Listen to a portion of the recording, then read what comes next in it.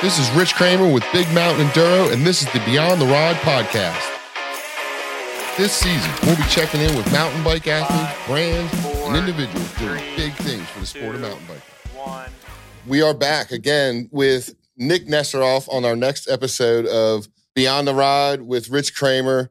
Hope you guys are enjoying the episode so far.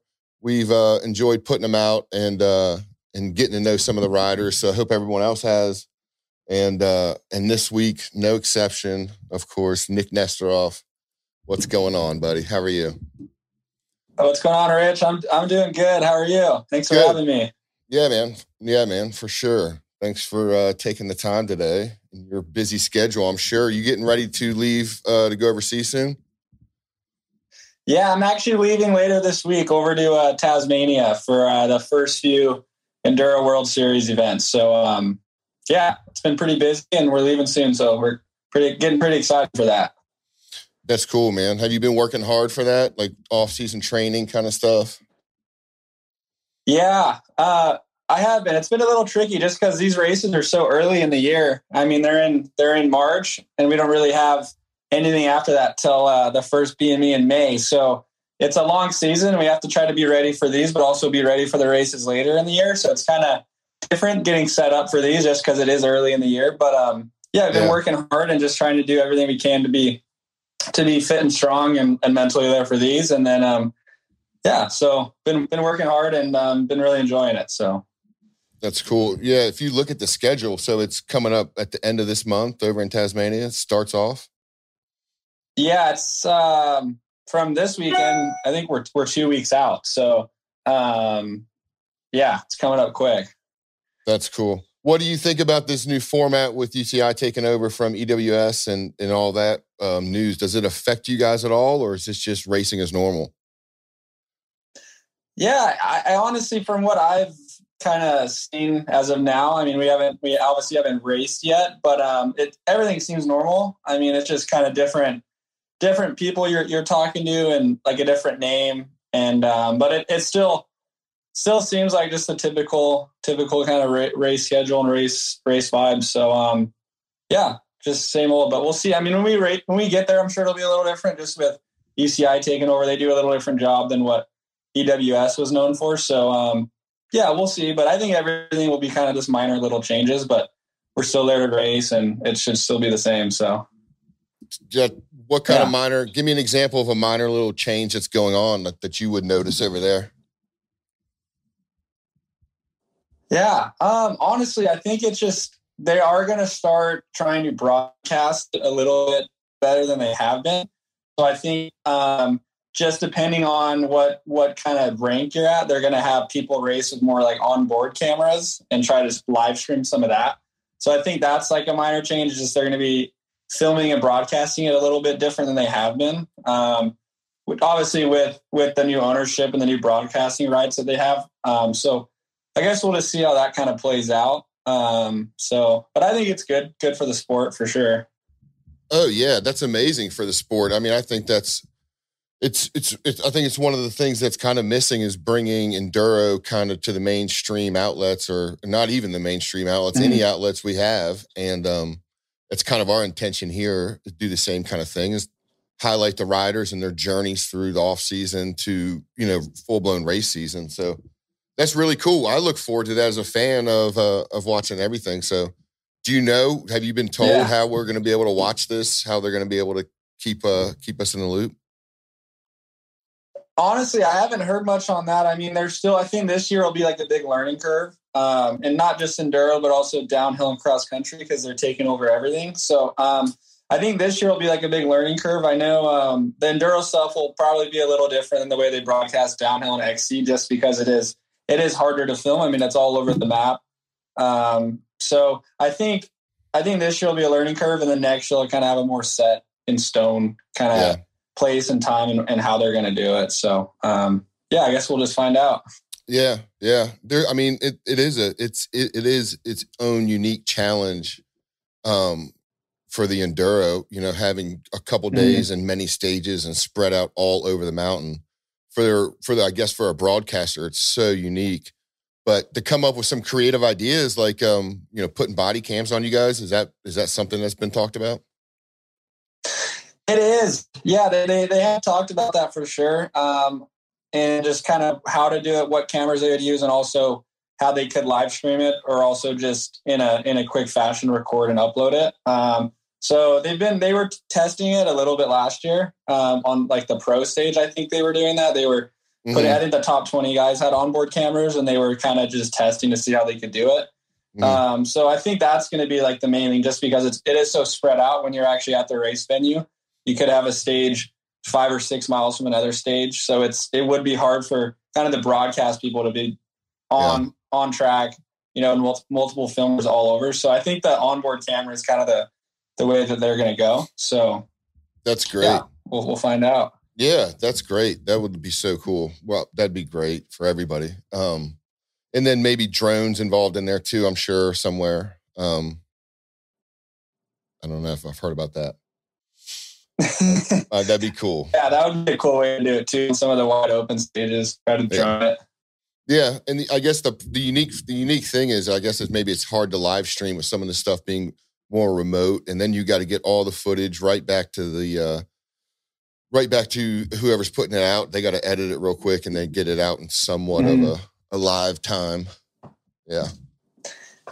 Yeah, I think that's the hard part. I mean, just because there is multiple stages throughout the day, how they could kind of just have it all mapped out to where they could do it in a quick fashion. Because obviously downhill and cross country is just kind of a one track that they have to film, so it's easier to do it live. So I think it'll be a big learning curve. We might not see it this year or next year, but I think it's definitely, they're going to figure it out and kind of get it out there, because that's like the main thing that'll help grow the sport of enduro, I think, is if you could watch it. So yeah. Yeah, I agree. We're going to have some surprises at BME this year too. We're going to try to do something on that scale as well. Some kind of either, some kind of mobile production unit, and see what we can put some stuff out. But again, the learning curve's just huge. So we'll figure it out.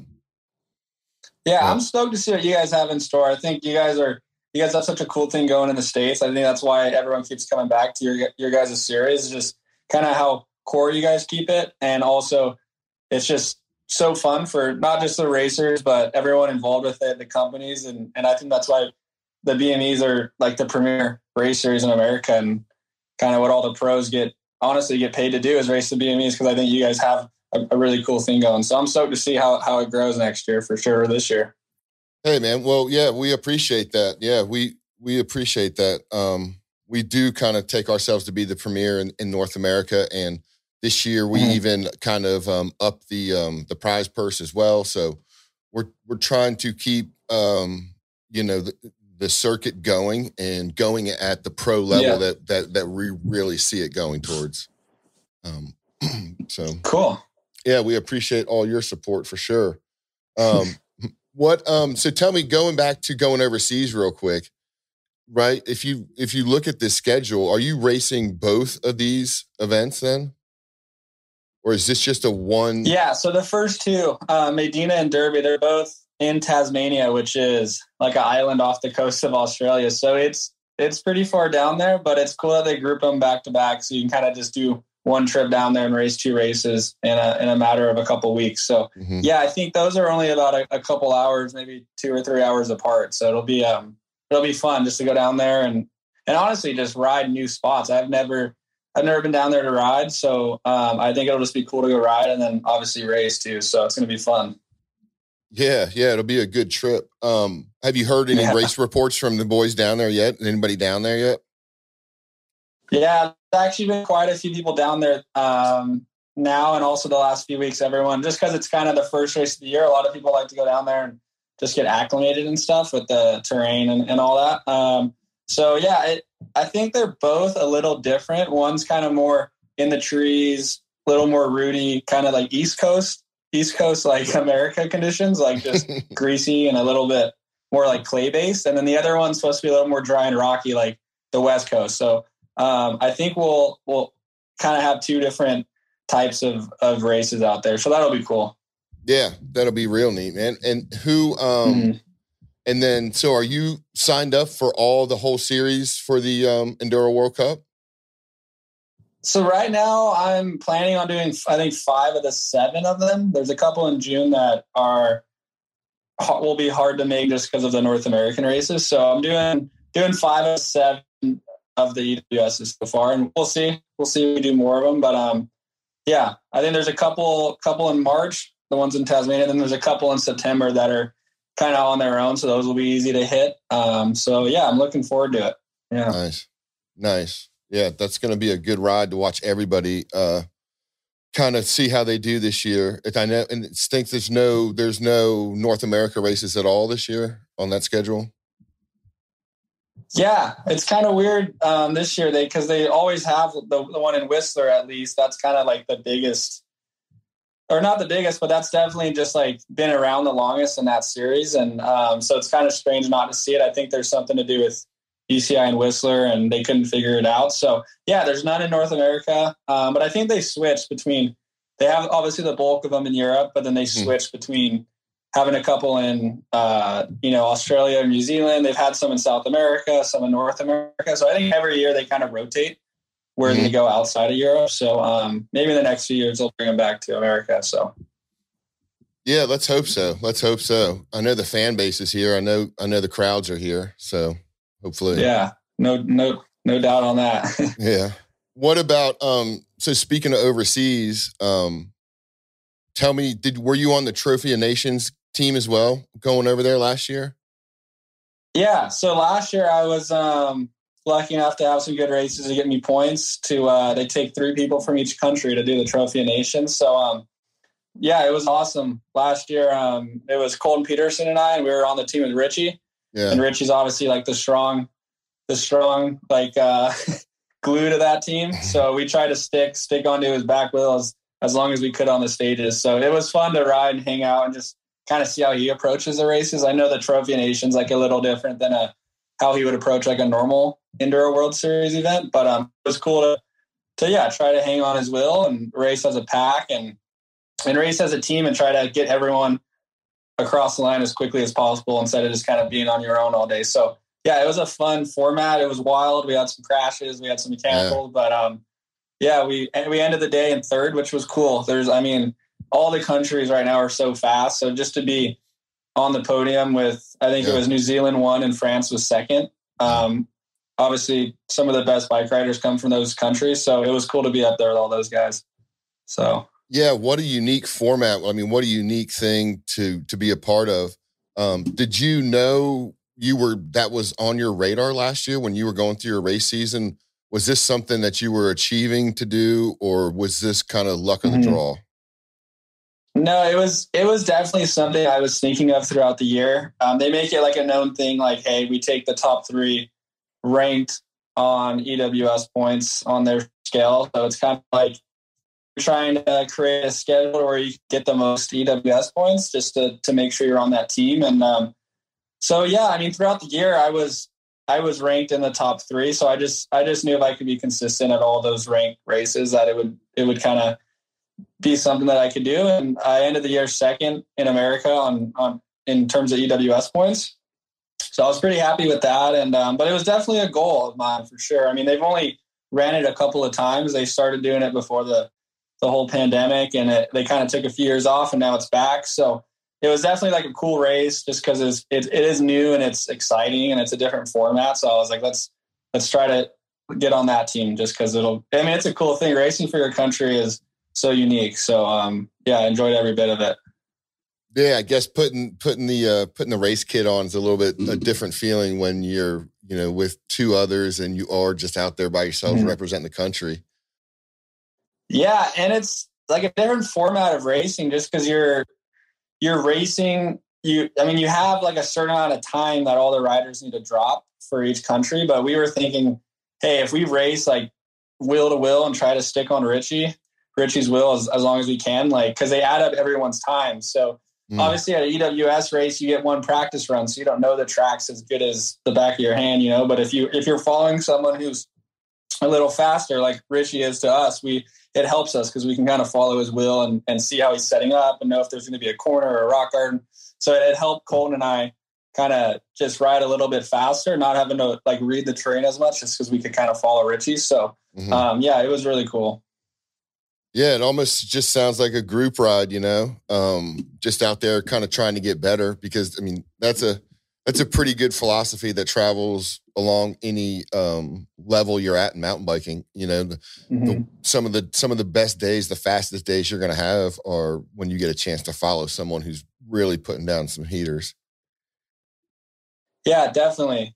So that was a super cool opportunity, and yeah, we just had a lot of fun doing it. So hopefully we can bring that kind of vibe into this year and just keep having fun. So yeah, that's great, man. That's great. So a lot of people know Nik Nestoroff as, first of all, Nik Nestoroff, what a great name, man. You guys got cool names. Everybody's got cool names, man. Like Nik Nestoroff. Thank you. And then Kaylee Skelton. Like, you guys like sound like you could be the WWE like kind of mountain biker. I mean, yeah. Thank you. That's funny. I always like joke around with a lot of my buddies who race. We're always like, man, like mountain bikers have such unique names. Yeah. Yeah. Cody Kelly. I mean, Portia Murdoch. It's the best. It goes on and on. Yeah. And everyone's got cool names for sure. Yeah. And then of course, at the top of the list, there's Richie Rude. I mean, that's the sounds wrestler like a name. Superhero. Yeah, it does. Yeah, it does. It's the best. That's funny. Yep. So people in my world know you as Enduro Nik Nestoroff, right? We see you out there on the circuit doing Enduro, and you first kind of came on some of our radars, mine especially last year. The first race, the BME, was Ironton, Missouri. And which you did really, really well at. What did you think about that place? What did you think about that place? Yeah. I mean, Ironton is so unique, right? Like when you think of mountain biking and mountain bike races in America, you think of the big tall mountains of the West Coast, or like the rooty, like tight tree sections on the East Coast. But when you're kind of in like, I guess the Midwest South, you're not sure what to expect, right? I mean, I've never gone to a place like Missouri before we started racing there. So I remember going in. I think that was our second year racing it, so we kind of knew what to expect going in the second year. It's really rocky. You have to ride a little bit different just to make sure you don't have any mechanicals, because it is so kind of tough on your bike. But they've done a great job out there building the trails. I mean, with the mountain they have, it's so fun to go out there and ride. And honestly, just the town that you're at, there's so much history. Like there was like a famous battle and the crazy Civil War history kind of in that area. So that was cool to go there and learn about that outside of the riding. But I think going to Missouri, it is cool. I mean, you don't really, like when you think about mountain biking, you don't think of Missouri, but then you go there and there's some gnarly trails that scare you and make it hard to go fast. So it's fun racing there. It was so unique, man. It was so unique. And then another reason, so I'm going to bring up something. I don't know if this has been brought up yet or if anybody's asked you this question, but I've got a little inside knowledge since I was working for BME last year. Let's talk about, you had some drama with maybe the race director and maybe fixing a bike when you shouldn't have been fixing a bike. Does this ring any bells at all? Yeah, it does. So there was a bit of altercation there. Because it was a backcountry event. So you're technically, if you're working on a bike and you need a tool that you don't have, you need to go to the pits to kind of work on a bike. And we were at the bottom of one of the stages, and I borrowed a tool from someone who, I guess it wasn't in like the right area to work on a bike. And it caused a bit of like, it just brought up, I guess, like a gray area, which was kind of good, because I guess I got like an example made out of me that, hey, if you need to work on a bike in a sanctioned area. Luckily I wasn't changing any pieces that you're not supposed to. I was just doing a bolt check. So, but I think it was good. There was like a little gray area that needed to be talked about and brought up. So, which it did, and everyone heard about it. And, it was all talked about and settled and agreed on. So I think it was good. And everyone I think the rest of the year, everyone really stuck to like the rule book, which is good, because I mean, it's mountain biking. You're out there in the hills, and like there could be rule bending, I guess, between racers, but I think it was good that he kind of kept everyone in check. So I guess if I'm the one that needs to be made an example of, it's fine. I'll bite the bullet, and we'll all move on. So, well, yeah. I think everyone definitely moved on, but the way that you kind of stood up and helped the situation move along, that was really stand up of you, because it was really interesting, because I know that part of moving forward with it was you kind of had to clear it by some other racers. Is that right? Yeah. So I guess just because there was a bit of a gray area, they wanted me to talk to I think it was talk to all of the top 10 racers and get everyone's opinion and stuff. And which I did, which was it was a 2-day event. So in between the 2 days of racing, I was talking to, not only my friends, but also competitors in the sport. So that was kind of unique, but everyone was like, yeah, man, we got to get the rules cleared up. So everyone was kind of on board, and I think BME did a good job, and everyone handled it well, and we all moved on. So, no hard feelings for anyone. No, nothing but stand up vibes from our team.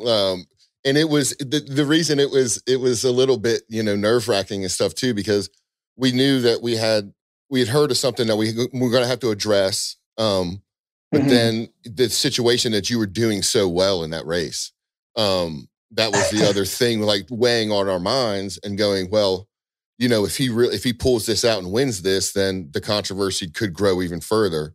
So way to go on just dealing with it and moving on, and really laying down a great race weekend. Thank you. Yeah, that was kind of the tough thing too. Is I was happy with how the first day went, and I'm like, hey, regardless of how that whole situation plays out, we still have a second day to race, and we have another 4 to 5 stages or whatever it was. So I was like, I got to keep my head in the game and go race and make sure I make it out safe and healthy and race hard and good. So yeah, it added a little curveball, but it's all good though. So I'm glad. Yeah, I'm glad it was fine too, and I'm glad you did well that weekend. It actually made me personally really tune in to who you were as a racer, because I still am kind of new to the industry, but I'd heard that Nick had come from a downhill background, and he's out here really trying to charge in the enduro world, and I guess. Yeah. To me, and still is, just a little bit of a fresh idea, I don't think you're the only one doing this, but it seems to be that you're one of the top that is doing this and doing it well, kind of a 2-sport career. Thank you. Yeah, the last few years were a bit of a juggle between racing downhill and enduro. Going into this year, though, I'm focusing full on enduro, and I'm not racing any more downhill, which is something that I've been thinking of a lot the last few years, just because I've been enjoying the enduro stuff so much. So it's might as well do what you enjoy. And so, yeah, it's definitely a learning curve, though. The training's different, the preparation's different, and the racecraft and strategy is definitely different. So, I'm stoked, though. It's enduro so fun. I mean, you're just out riding all day, riding really good trails with your friends. So it's how could you not like that? Yeah, I agree. I mean, I agree completely. And then you also get the fact that, if you do have a mishap here or there, you do have some redemption runs and a chance to really push yourself when it's needed. Definitely. There's a lot more room to not only make mistakes, but also overcome it and have good stages following that, just to try to revamp your weekend if you do have a mishap or a mistake. So yeah, it's a very unique type of racing, and I think that's what draws people in. A lot can happen out of your control, so it's all about maintaining a good mindset and coming about and bouncing back from that. So yeah. And then so last year, I mean, you say you're not going to do any downhill. I look at, if it's all right, man, I'm going to look at some of your records with you. I have a way to kind of pull up some stuff, and look at this stuff. Roots and rain. Man, is this website not the best? This website is it's the best if you want to look at someone's career straight up. Yeah, it puts it all out there. It's all out there, man. Yeah. But what speaks to me out of this is, in 2022, you did not just enduro, but you did downhill too, with a total of like 22 events last year.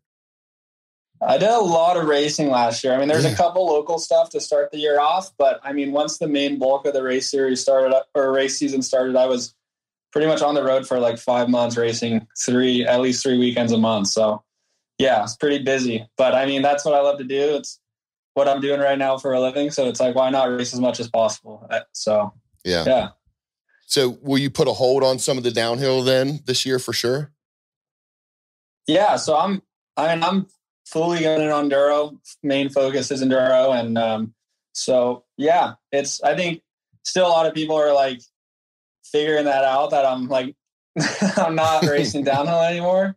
I think it takes a bit for people to get used to, but I mean, it's part of the evolution. A lot of people go through that. They transition to enduro just because with a good downhill background, if you can get your fitness up, I mean, you have the best of both worlds. And I think you're kind of built for enduro. If you can keep that intensity that you grew up with in downhill, I think it really helps if you can turn that into what you need for enduro.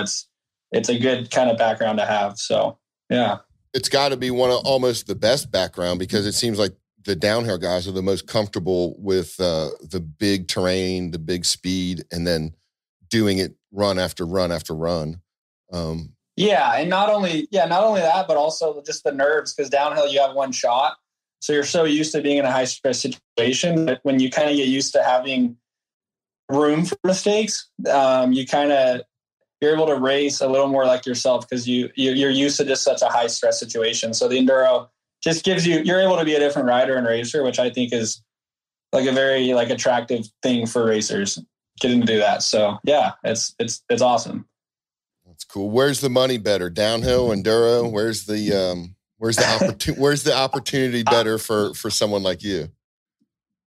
Yeah, I think it's just, I mean, it doesn't really come down to, I guess, like what discipline you're racing. It comes down to obviously results is a huge thing, but also the companies you're riding for, the type of person you are, and what you can provide outside of racing. If it's content, if it's doing coaching camps, if it's doing just cool things that the companies you ride for like. I think it's all different for everyone. So I think it obviously just starts with how good of a person you can be on and off the bike, and then obviously the results and all that filter. But I think there's like equal opportunity in enduro, downhill, XC. It's just kind of, it's how it all plays out. And I mean, it is a business at the end of the day. So you have to be kind of business like-minded when you are approaching companies and all that. But at the end of the day, yeah, it's mountain biking, and it all plays out after how much effort you put in. So, yeah.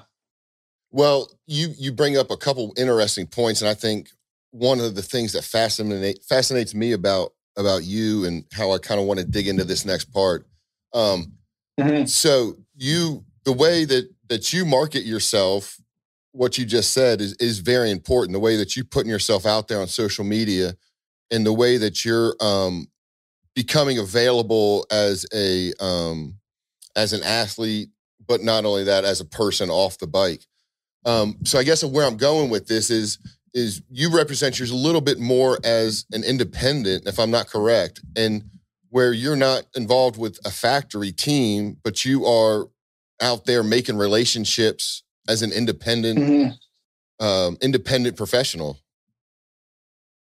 Yeah, for sure. So I guess you could call it like factory independent. I mean, yeah. I do have factory support, endless amount of support, and I have companies that are there to help me make changes and help me just be the best racer and also just have the best bike and best equipment that I can. So that's really awesome. But yeah, this year is a little different. I'm kind of doing my own thing with, obviously, Fezzari is my frame sponsor, and they're backing me super heavy. And yeah, they've offered a ton of support and all the tools I need to succeed. And then they were able to help bring on a couple sponsors, through OEM stuff and just relationships they have. And then I was able to bring in a couple of my personal, like long time component gear kind of other sponsors. So I think at the package bill, I'm like really excited with how it all played out, doing my own thing. And I'm signed on for a handful of years with Fezzari. So with room to turn that into, there's kind of endless opportunities. So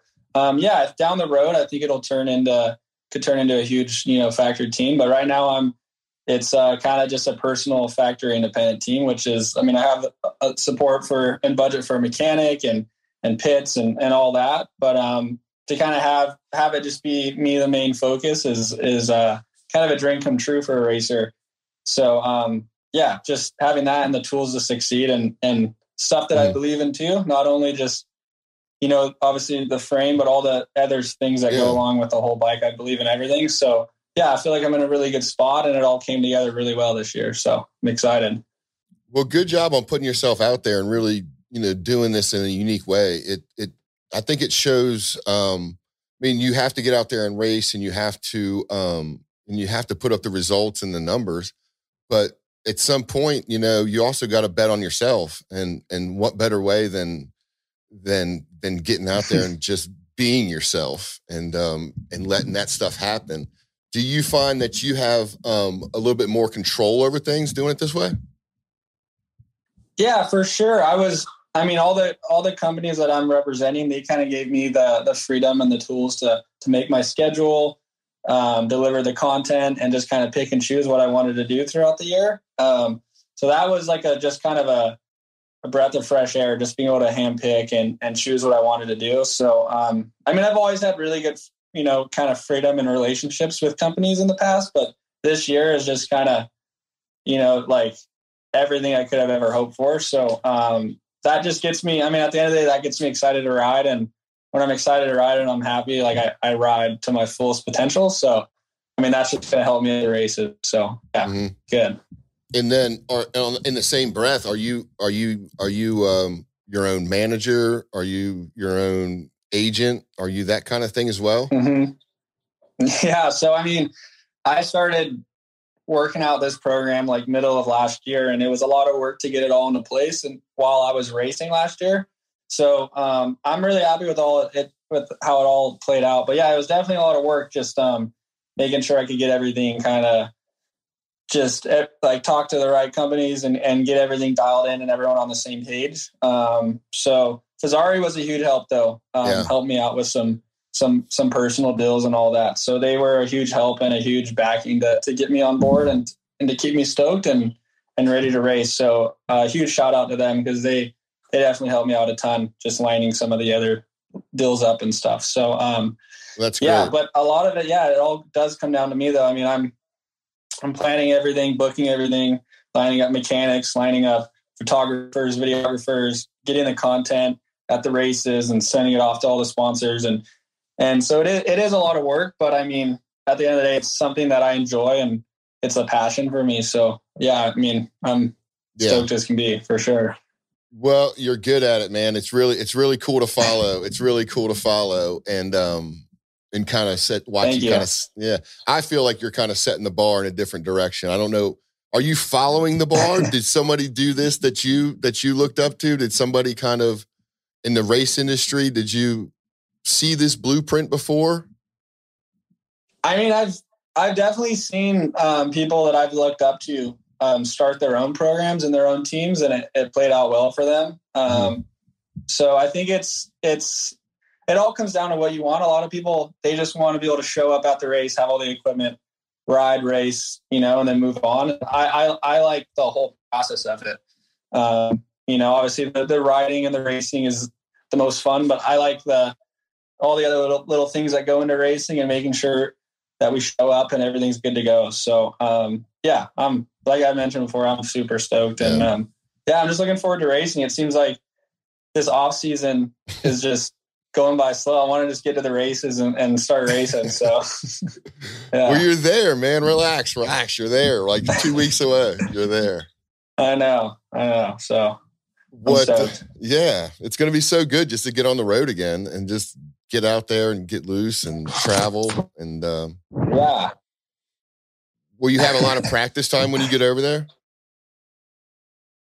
Yeah, you have a couple of days to ride and get used to the terrain and all that. But once you're on the actual race stages, you get one run on each stage. So you got to be ready to go. You got to have your GoPro recording, so you memorize all the tracks, and then you kind of just wing it. With one practice run, you there are sections you can't fully remember. So part of it is just kind of trying to read the terrain as best as possible. But yeah, it's a good skill to try to learn. Yeah, on the go practice, on the go memorization. Terrain is do you guys is a big popular way to train and get this memorization done? Is it to go with the GoPro method, kind of record everything and then digest it later? Yeah, definitely. I mean, if you only get, even at these EWSs, you get one practice run. At the BMEs, you have a couple of days of practice, and if you're lucky, you could get 2 to 3 runs. If there's a chairlift accessible. So, yeah, the GoPro is a good way to be able to learn and to kind of memorize the tracks. Because if you have 30 minutes of racing, I mean, that's 30 minutes of a trail you need to memorize. I know it's broken up into different stages, but that's a lot to memorize for sure. I mean, when everything looks the same, it's all in the trees and it's all roots and rocks. It's like hard to memorize every little thing, but yeah, you just try to memorize like the main big features that have different line choice or have blind drops or stuff like that. You try to memorize the sections going into it so it's coming up. But yeah, honestly, a lot of it is you're just winging it. You're going as fast as you can and trying to read the terrain. So that is the sport, man. It does seem like that. Are there times, are there practice times and times where you don't get to ride every trail prior to the race? No, yeah, but you always get time to do a practice run. I mean, there are weird cases where you could get a mechanical in practice that you have to go fix, and it might alter how much time you have to, let's say, climb up to a stage or how much time you have to look at certain sections during the stage. Because a lot of those races, you only get maybe an hour and a half, 2 hours to look at a stage. So, yeah, the main thing in practice is just kind of rolling through and just trying to see everything. So I wanted to get your take on the backcountry. I wanted to get your take on the big backcountry days over at Durango and at Bryan Head. Everybody's got a little bit of different feeling on it. And so anyway, I was going to play you a video of you in the backcountry crawling up this mountain in the backcountry. But anyway, what'd you think about those stages, and what'd you think about like the epic days it brought? Yeah, I'm all for those epic days and like the long backcountry days. I think it brings a lot of like a different type of riding that you can have. I mean, you have a lot of those places like Bryan and Durango, you have a bike park, then you have backcountry, which is totally different from the actual bike park. So I'm all for it. I mean, Bryan Head in particular had some pretty physical backcountry stages. I mean, you had some that were, one of them was really, really long and flowy, and then the other one had quite a bit of pedaling and some climbing on it. So I think it threw in a mix because then the rest of the bike park stages were gnarly and rocky. So it did have a little bit of everything. And then Durango, I mean, I think the backcountry one there was, I mean, I might be wrong, but I think it was like 16 minutes. So it was, I mean, that was a burner. Like racing and focusing in on a 16-minute stage is pretty gnarly. So I think it's a good kind of mix during those venues where you have the bike park stuff to throw in the backcountry stuff. So you just have like a complete 180 from the other stages is, I think it's a pretty cool addition for sure. Yeah.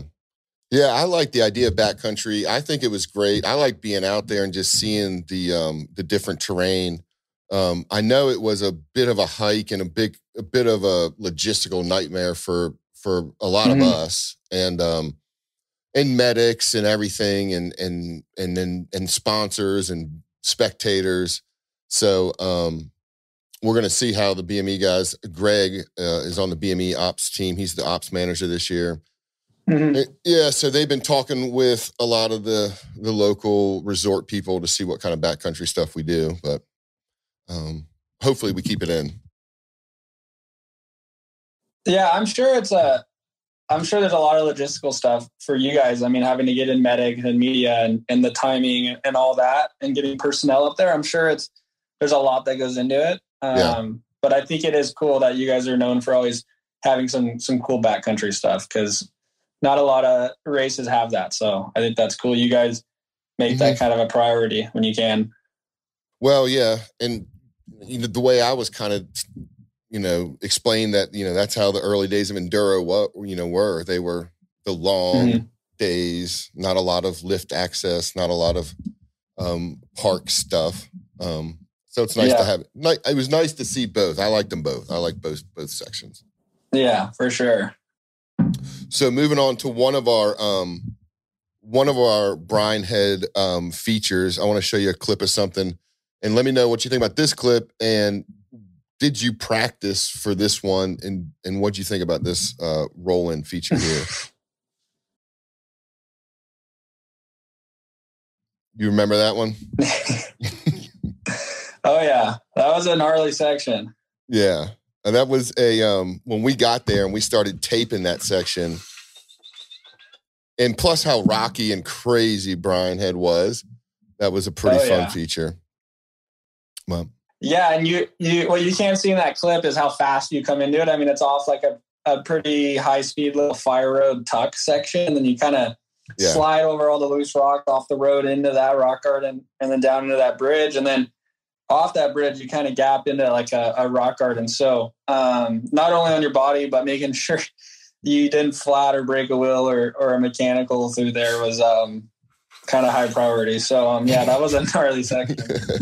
It was a great one for the spectators. It was a great one for the spectators. For sure. Yeah. All right, hold on. I want to show you another clip.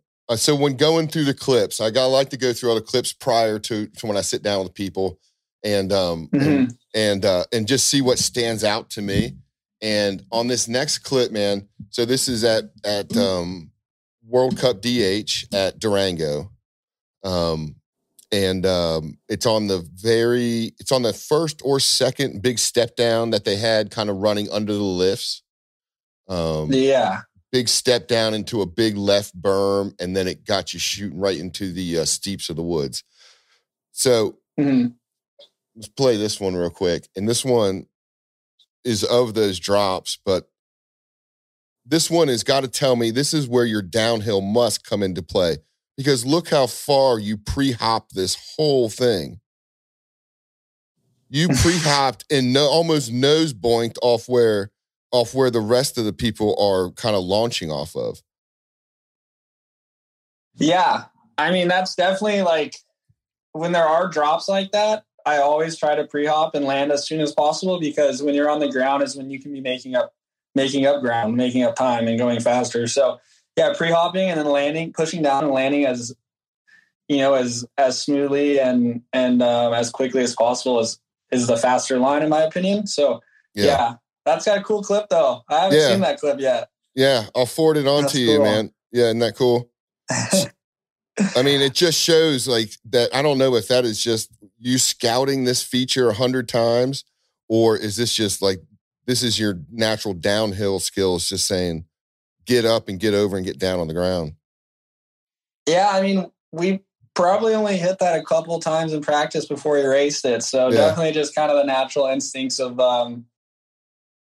seeing a drop and pushing up and then kind of pushing down as we get over it is that's kind of how I've always hit stuff in like drops and races like that, to kind of do a little pre-hop so you're not going as high and you're kind of making up ground. So that's a cool clip though.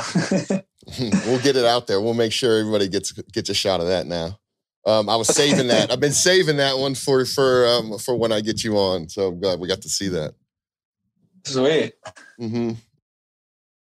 So, yeah, looking forward. We'll go back there next year. Maybe next year you can, or this season, I can follow you through and you can explain exactly what you just said, and you can tow me into that perfectly.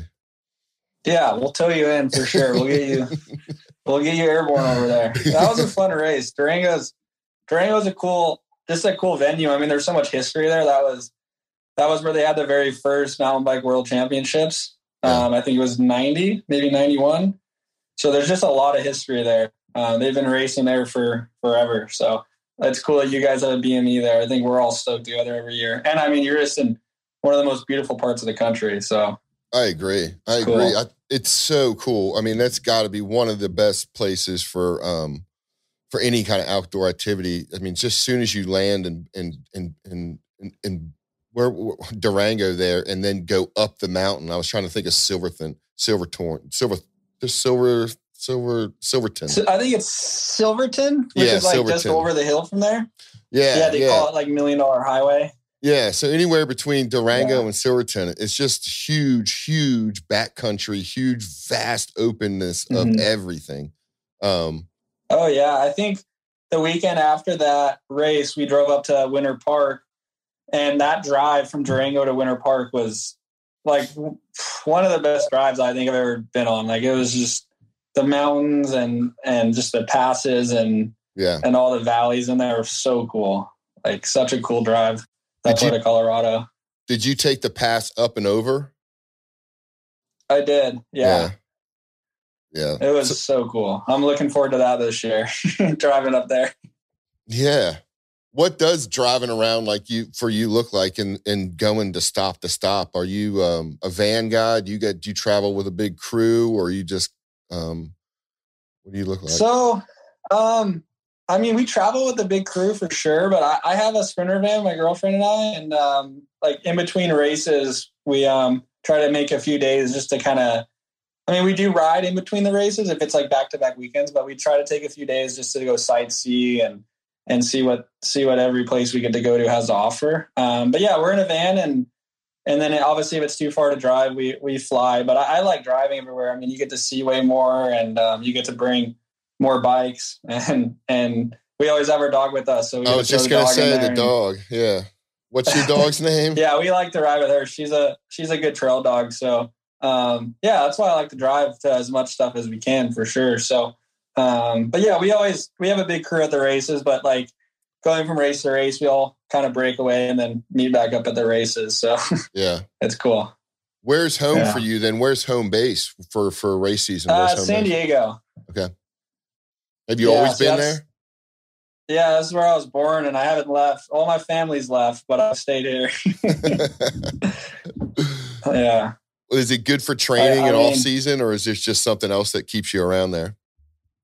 It's a little bit of everything. I mean, obviously where you grow up is like where you feel most comfortable for most people. And I mean, we have really good mountain biking here. It's nothing that you would see ever at a race, or maybe not the best to prep you for a race, but the fact that you can ride year round and the weather, it never gets, like snowed out or really, I mean, we have a couple days a year where we can't ride if it rains too much, but I mean, you can always find somewhere to ride, and the weather's good. So I think just for training and getting ready for races, it's a good spot to be. We don't have like massive hills, but we do have stuff that, I mean, that a lot of fast racers come from SoCal. So there's something here that, I mean, gets you good on a bike. So. And the moto too. Do you ride moto as well? I ride moto, and that's a huge thing here. I mean, we have all the big companies have their teams based out of here half the year. So there's a lot of good moto. And then we like to surf. So obviously the beach is there. So, I mean, if you're an action sports person, it has a lot to offer for sure. Yeah. I bet. It sounds like it's the mecca for all that stuff. Yeah. So growing up there with all that going on, what was your go-to as a Grom? Like, what were you into back then? I mean, I started racing mountain bikes when I was 9. So as long as I can remember, it's always been bikes. But I played every type of like team and ball sport growing up. And I think, I don't know what it was. I mean, my dad rode. So I think it was a way for my dad and I to go spend time together, was to go ride and stuff. And I think obviously you want to do what like your dad wants to do. So the fact that he rode, that really like drew me to riding, and he was super supportive and when I wanted to race. So I think that was like a huge kind of drive to always ride and stuff was having him ride. And there was always like our local riding scene was always pretty strong. There was always people riding and digging and stuff. So that was always a fun scene to be around. So that was probably a huge kind of aspect what drew me there to ride. So yeah. Sure. Just having everything available at that young age has got to be great. I think it is good for like a kid to develop, like having access to sports and stuff for sure. It's like, I mean, not everyone gets to do it, but it is like when I look back at growing up, like playing different sports and riding bikes and all that, it was so fun. So yeah. Did I was talking with Bella Naughton the other day. She rides for Liv. Was talking with her, and she went into some pretty neat detail about how education and how trying to finish schooling, but still trying to be getting to that pro level of racing and balancing that whole thing. Did you experience similar things? Like, what was your experience like growing up? I guess in the high school years mostly, and also trying to be competitive. I guess I had like a unique way I went through high school. I did my first 2 years of high school at like a full public school, and then my parents always said if I like got on a factory team that they would let me do like an online school. Okay. So I think I was 15 and I got on a factory team with Intense to race World Cups as a junior. And so they held true to their word and they let me do online school, which obviously as a kid, I was stoked because then I just got to ride all day. Yeah, it's gotta be great. But yeah, so I think, junior, senior year, I did it online. And that was like a good, just like alternate route where I could still finish school, but then I could still focus on racing and making sure I trained and did what I had to do there. But then after high school, I did a couple years of college, and I'm kind of on hold right now. I mean, racing's taking off, and I'm so busy with that it is my full-time thing. And when racing does kind of slow down in the future, I'll go back and kind of finish off college and stuff. But yeah, it is. It's definitely tough to balance both. I mean, racing's like it's a 24/7 thing, you know. So it's hard to balance it if you are doing school and stuff. But I mean, if it's your dream and you want to make it work, you got to make it work. So sure. But yeah, everyone definitely has a different kind of route and story they took with school. But I was pretty lucky to be able to do. My school offered an online program, so I was able to like stay in the same school district and just bring my laptop everywhere. So, yeah. Did you find it hard to stay dedicated and diligent to getting that stuff done, or was your mind just all on racing? So a little bit of both, because my school was they basically said like, hey, like the quicker you work, the quicker you're done with school. So I actually graduated like a semester early. So I guess my motivation was get school done as quickly as possible so that I could go ride. And so, because I just love to ride. So that was like, hey, if you get this done, you can go ride and focus on racing. So I guess I didn't really have a problem with that. It's kind of a good motivation, you know, in a way, actually. I mean, it's a good motivation.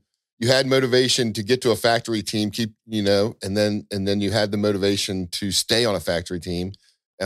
And then just be done with the school too. That's kind of nice. Like get done at your pace kind of and be done with it. Because I mean, when I was 16, I started racing full-time, racing World Cup. So it was like I was gone for 3 or 4 months during the school year. So it was like if I wanted to do that, there's no way I could I could finish school at like the normal route. So luckily I was able to do that because I was able to do both at the same time. So, yeah.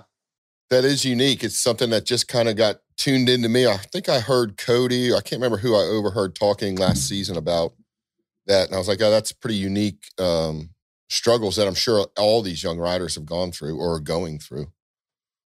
Mm-hmm. What about...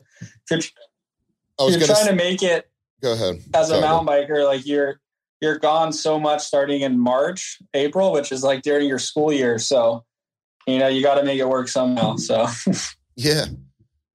And then you mentioned college too. What's that about? Are you interested in a field? Where did that kick off?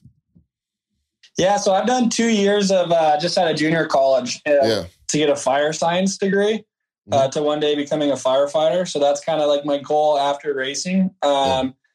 But there's only so much you can do while racing. And I've kind of got to a point where I either race or I go do school full time, but I'm still really young. So, just focus on racing for now. School will always be there. So I'll come back to that, down the road.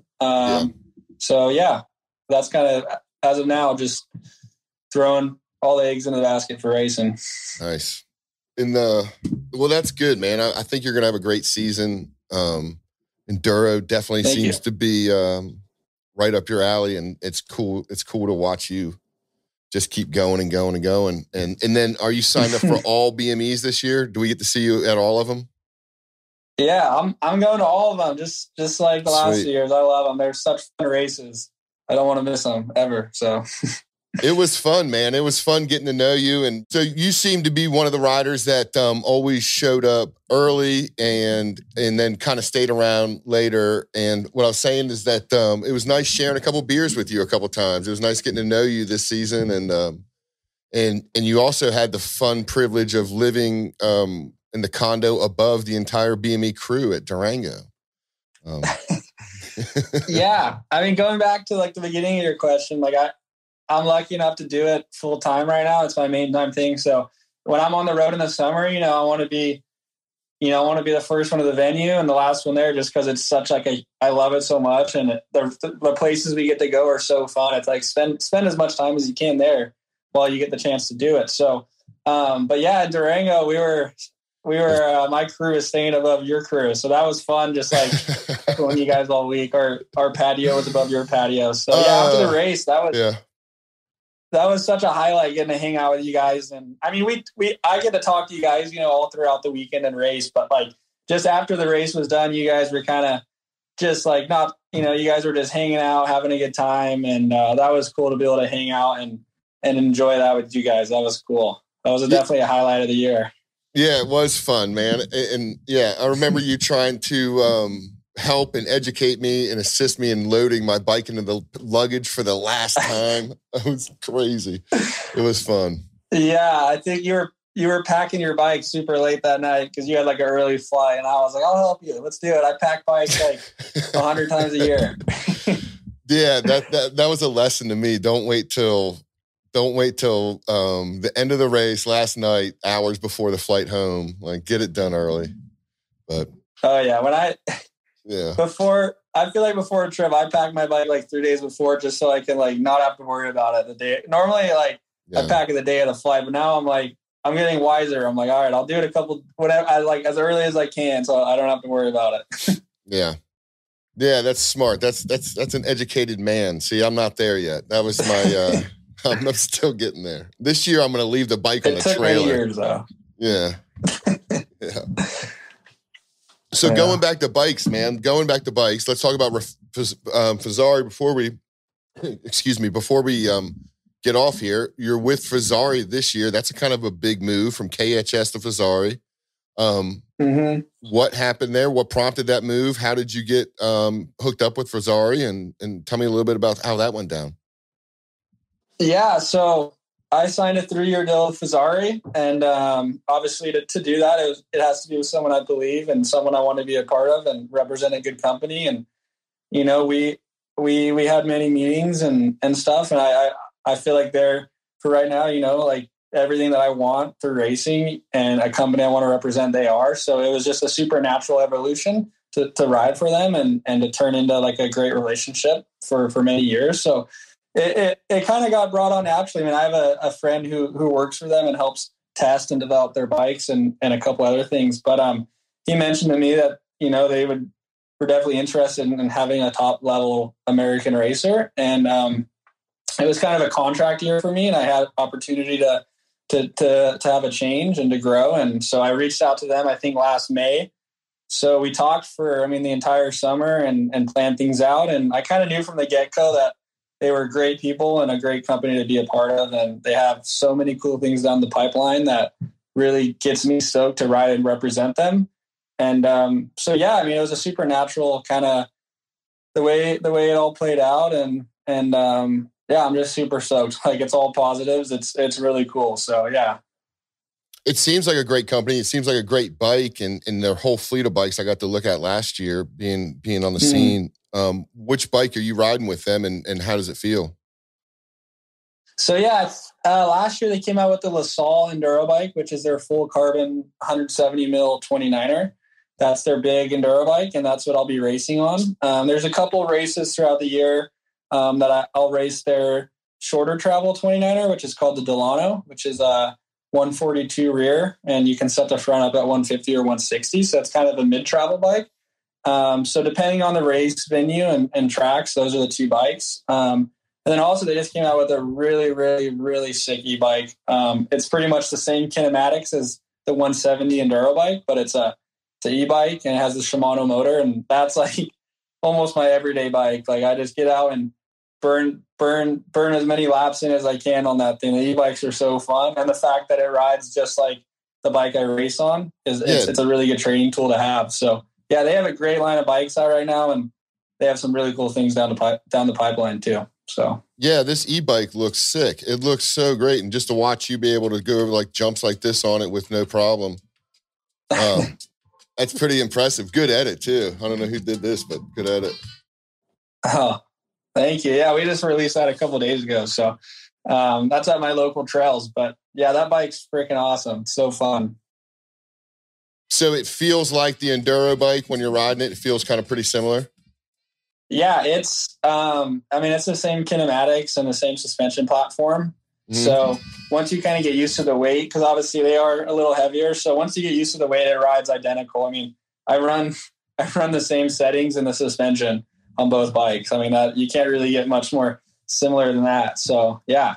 That is cool. I don't know if you can see right now, but I got the whole video playing right now. Yeah. Awesome. Yeah, it really looks good. And then how does it feel with that bottom heaviness in an e-bike being from, we don't get a lot of e-bikes out here. You know, we still got the rules and regulations of the National Forest to follow. Mm-hmm. So what does it feel like racing at speed with a heavier bike rather than? Yeah. So when you ride the e-bike, I mean, every bike's different, but the Fezzari team did a really good job balancing out the weight, because you obviously have the battery, you have the motor and all the accessories that go with it. Mm-hmm. So if you have a bike where they're able to balance the weight out, that really helps. So honestly, I hopped on this bike and like I felt at home immediately. Like we filmed that video on a couple rides in on that bike, so immediately I felt at home on it. You can tell. It all depends. It all depends on the weight balance. But they did a fantastic job with balancing the weight, because it is. I mean, you have the battery and the motor, so there is some weight and stuff, but they balance it out really well. So. And what's the charge life on that thing? I mean, it depends. They have 3 modes. You know, they have the Eco, the Trail, and the Boost. So it depends, I guess, how steep the climbs are and what mode you're in and what gear you're in and how heavy you are as a rider. But, I mean, I go put 5,000 feet of climbing in on trail mode. So I could probably stretch it out to maybe 6,000 feet of climbing in Eco. So, I mean, you can go, like, you usually get out of battery before the bike gets out of battery. Yeah, like, exactly. Your body's out of battery before the bike is. So it looks great. I can't wait to see that one. It does look great. It really does. It's a great bike, and the colors are really cool. So yeah, that's cool. Well, the last thing I want to show you today before I let you go, man, and appreciate your time. BME just put out an edit for if I can get to that, put out an edit for Mount Nebo. I wanted to take a look at it with you. I haven't really even seen it. Yeah, I haven't even seen it really. I just know it's out. I definitely know it's not of race level or anything, but it's pretty cool because as you were talking about Mount Nebo earlier, it kind of has the same feel. We went out there about a month ago, 3 weeks ago. But it's got the same kind of feel. This badass mountain biking community is really opening their arms to us and opening up this cool park at the top of Mount Nebo. So it's got some good stuff to offer. And this is all the stuff we saw. And then it's got huge rocks. I'm really excited to get out there. I always look at videos for some of the places we go to way earlier in advance. And it looks, I mean, there's a lot of rocks and a lot of cool, like, you know, machine hand-built trails and everything. So it looks good. Yeah. We went down there a couple of weeks ago, like I said, and met with the whole trail race crews, and they're just out there doing a great job. That's pretty cool. neat. Yeah, I'm sure they're super excited. Yeah, the whole town is, man. We went down to the bike shop. We went to the restaurants, the bars, and I think it's definitely one of these towns that's going to, you know, be very welcoming, very happy to see us. That's cool. Just really let us kind of settle in and take over for a week. And, but talks about maybe having a nice, you know, after party at the very end on like their main street even. be a cool venue. Yeah, that would be cool. I think that stuff really just kind of strengthens the relationship between the race organizers and the racers and the town. I think that's cool, and that's what would keep it coming back for many years. That would be a cool little thing for sure. Yeah. I think we're going to try to do more of that this year. One of our goals at BME, getting this kind of media thing going and getting exposure going to BME is not only exposure to BME, but also the riders and the racers that are out here. So, look for us to do some kind of like autograph sessions with you guys if you're willing. And who knows? Definitely. Something just to get you guys involved and a little bit more, and then give you guys as much exposure as possible. So I think that's awesome. That would create such a cool bond between, especially like an autograph signing with like the younger generation. I remember going up and getting, my idol's autographs when I was a kid. So I think that's cool. It comes full circle, and it keeps the younger generation stoked and heavy. So that's cool. Let me touch on this real quick. Speaking of idols and stuff and older generations, I saw on another podcast you mentioned that Sean Palmer was once one of your coaches. Is that right? Yeah, I rode for a development team by Intense when I was 15, and they had like a youth kind of Grom development team, and there was 5 of us on there, and it was called the Palmer Project. And he was such a fierce competitor, and not only in mountain biking, but skiing, snowboarding, moto, and everything in between. So he just had a really strong mental aspect to his racing, and from a young age we were able to kind of ask him questions and get pointed in the right direction, and also just ride and hang out with such a legendary guy. So I owe a lot to him. He opened up a lot of doors for me, and it was really cool to be a part of that. I was influenced by him big time growing up with the snowboarder cross and the snowboarder cross era. I just thought he was awesome to watch. And then I remember one of his victories at X Games or whatever. He went over the last kicker and did a big beer chug salute going over it. It was just such an epic memory I have of him. And the commentators were like, what was that like move at the end there? What was that move? And like the beer chug salute. It was just awesome. I don't know. Well, yeah, definitely wild times back in the day. He was the man. Yeah. We were talking about other legends the other day too. I was talking with D Tidwell, and he was talking about legends like Missy Giovi that he got to work with and something like that. So I'm older. I'm older than you are. So some of the legends that I looked up to are really getting up there now, and it's just cool to see some of them still hanging around. We're still talking about them, so it's got to be out there. Yeah, she still rides. She was a couple races back east. I think the Snowshoe World Cups a couple years ago. She was there, and she was like really stoked to meet my girlfriend Kaylee, who races and stuff. She was like, "Oh, you're so badass," blah blah blah, and I'm like, "Kaylee, that's like she was one of like the legends back in the day." I'm like, "That's pretty cool that she said that and took the time out of her day." So yeah, it's really cool when legends of the sport come back to the current races and stuff and hang around. I think it's cool. So let's blow up Kaylee real quick before you get off. That's a very unique comparison, Missy and Kaylee. Actually, that's pretty damn accurate. Like that's very interesting. Like that's interesting. Just full speed and sending it and an insane amount of athletic skill and technical bike skill. So yeah, they're both badass chicks on bikes for sure. Man. Is she going to be out at the BME this year? Yeah, I think she's doing the last 4. I don't think she'll be in Arkansas, but she'll be at the other 4 on the West Coast. So okay, and she's going to be racing them as well. Yeah, she'll be racing them. So nice. She's starting to like them a lot more. I mean, she's really new to racing, but I mean, she coming from like the downhill world, she's right. Sometimes like on a full long backcountry day, she'll get a bit tired, but she's starting to build her fitness up and start to enjoy those longer days. So she did Brian Head last year, and she's excited for that again. But then she loves Big Sky, loves Durango and all that. So yeah, we'll see her out at those for sure.